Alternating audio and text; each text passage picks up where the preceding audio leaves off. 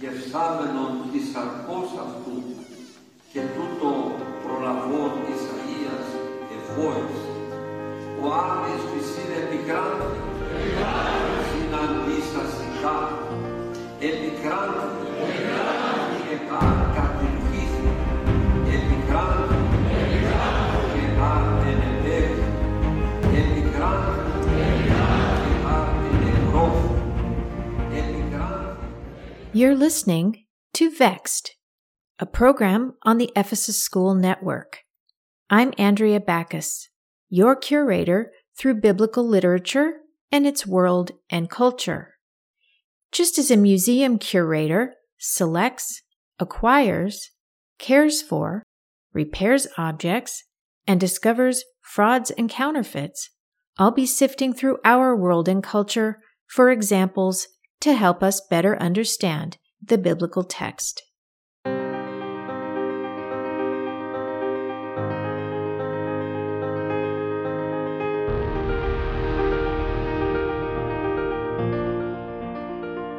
I've been rewatching the TV series Breaking Bad. I'm a big fan of the show.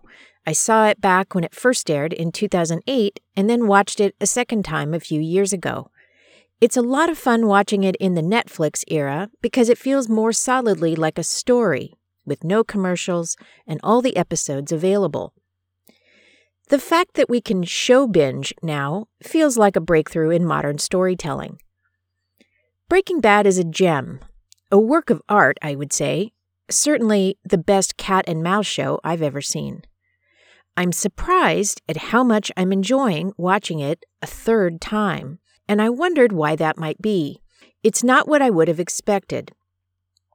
Since I already know the characters and the storyline, I assumed that I wouldn't be as interested, that I might be bored watching the same story play out yet again. After all, nothing compares to the thrill of a brand new story, right? It's exciting when you're watching a movie or show for the first time because it's all unknown and about to be revealed. And when it's a good story, you experience the feeling of being engrossed, lost in the story and in the characters, totally present. Well, I've thought a bit about it, and I've concluded that the reason I'm enjoying Breaking Bad Rewatch number 3 so very much is that I'm noticing so much more that I hadn't noticed before, and that's a big part of the fun. The show is so much more, so much richer, more textured, and elegantly crafted than I'd first thought. I'm picking up on elements of the story that I missed even on the second watch. This time, since I already know the characters and the storyline, I can focus on other things. I listen more carefully to the dialogue. I notice a brilliantly delivered line, or even the way the look on a character's face says it all without saying a word. I notice elements of the set that add to the story. One of my favorite set pieces is Walt's car, a cream-colored Pontiac Aztek that's missing a hubcap. It's the perfect everyman car, a few dings here and there, but gets the job done. I notice the flow of the story, the way that characters react to other characters and events. I can appreciate the artistry in the way the twists and turns of the story are depicted. I notice the use of color and lighting. In Season 3, Episode 6, Walt and Gale are sharing their love of chemistry over cups of wine in the secret underground lab. And as the scene progresses, the lighting changes from bright to dark and gloomy. Their faces are in shadow, and you're left feeling ill at ease. Again in Season 3, as the pressure on Walt and his family increases, I notice that the scenes shot in their house grow darker. As they share dinner at the dining room table, the table is dimly lit and the background is dark. It's intimate and yet ominous. You feel dread, and the tableau occurs more like the set of a play than that of a TV show. As I sat enjoying the rewatch, I thought about repetition and its value, and it was then that I had an epiphany about the Bible. The Bible repeats. Now, I have said this many times before. It's not a new observation, but it is in this context. The details and storylines repeat, and that's because it's an instructional story. Instruction, by design, must repeat in order to land, to be received and understood by the one who is being instructed. When we first hear the Bible, listen to its story, probably as children, we don't know what to expect. We don't retain many of the details. Who remembers the first time they hear a story? But the ones we do remember are those we've heard over and over. It is on the repeated hearing that a story stays with us, that we start to begin to understand it. We hear and notice details that we hadn't noticed before. There are certain works of literature that beg to be reread. Perhaps you're a fan of the Lord of the Rings series of books. If you are, I bet you've reread them.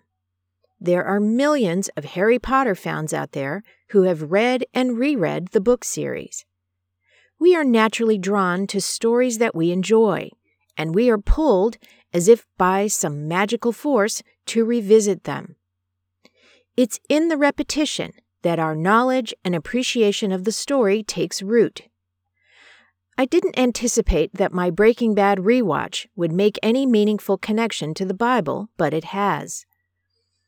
The first time I watched the show, I had no idea what it was or what to expect. I watched and kept watching because it was a compelling story. But most of the details and the richness of the story and its themes were not memorable on the first watch. It took a second and third watch before I really perceived and appreciated the elegance of its crafting. I perceived connections in the story. It was then that the characters, storylines, and dialogue made an impact.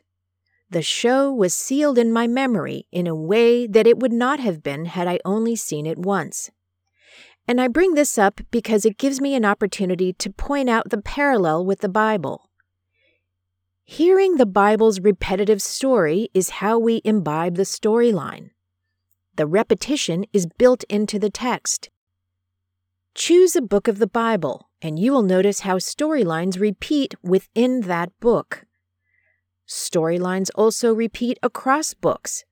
Some phrases are exact duplicates.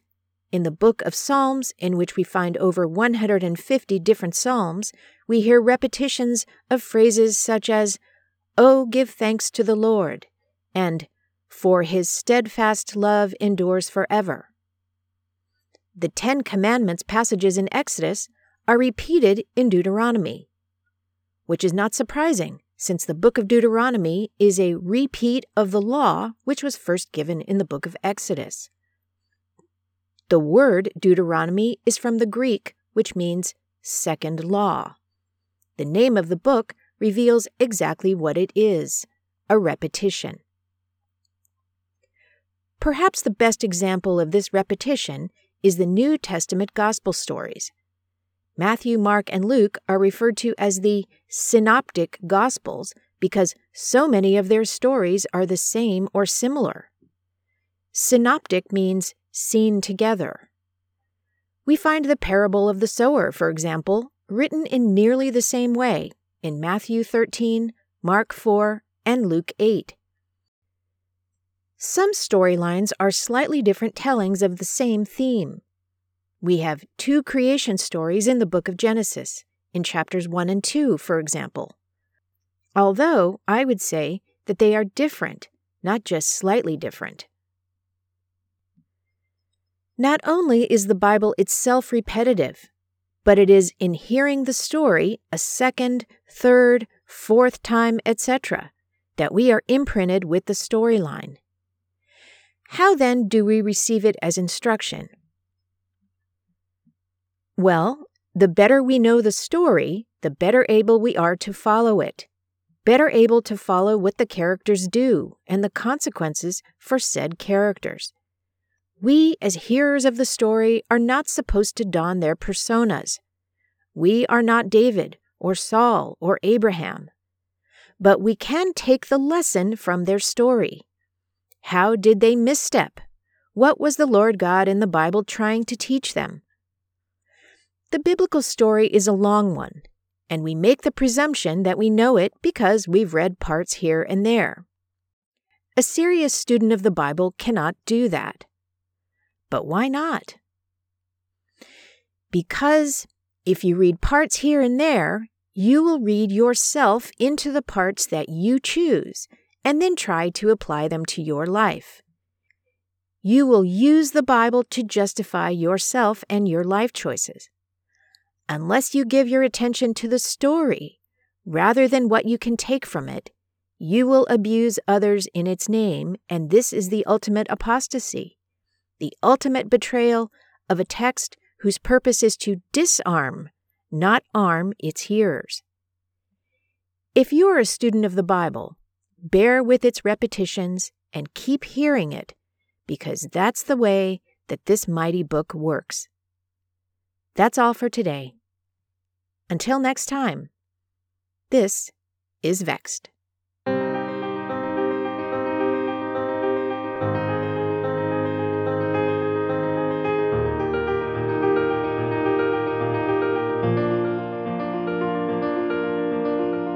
Vexed is a production of the Ephesus School Network.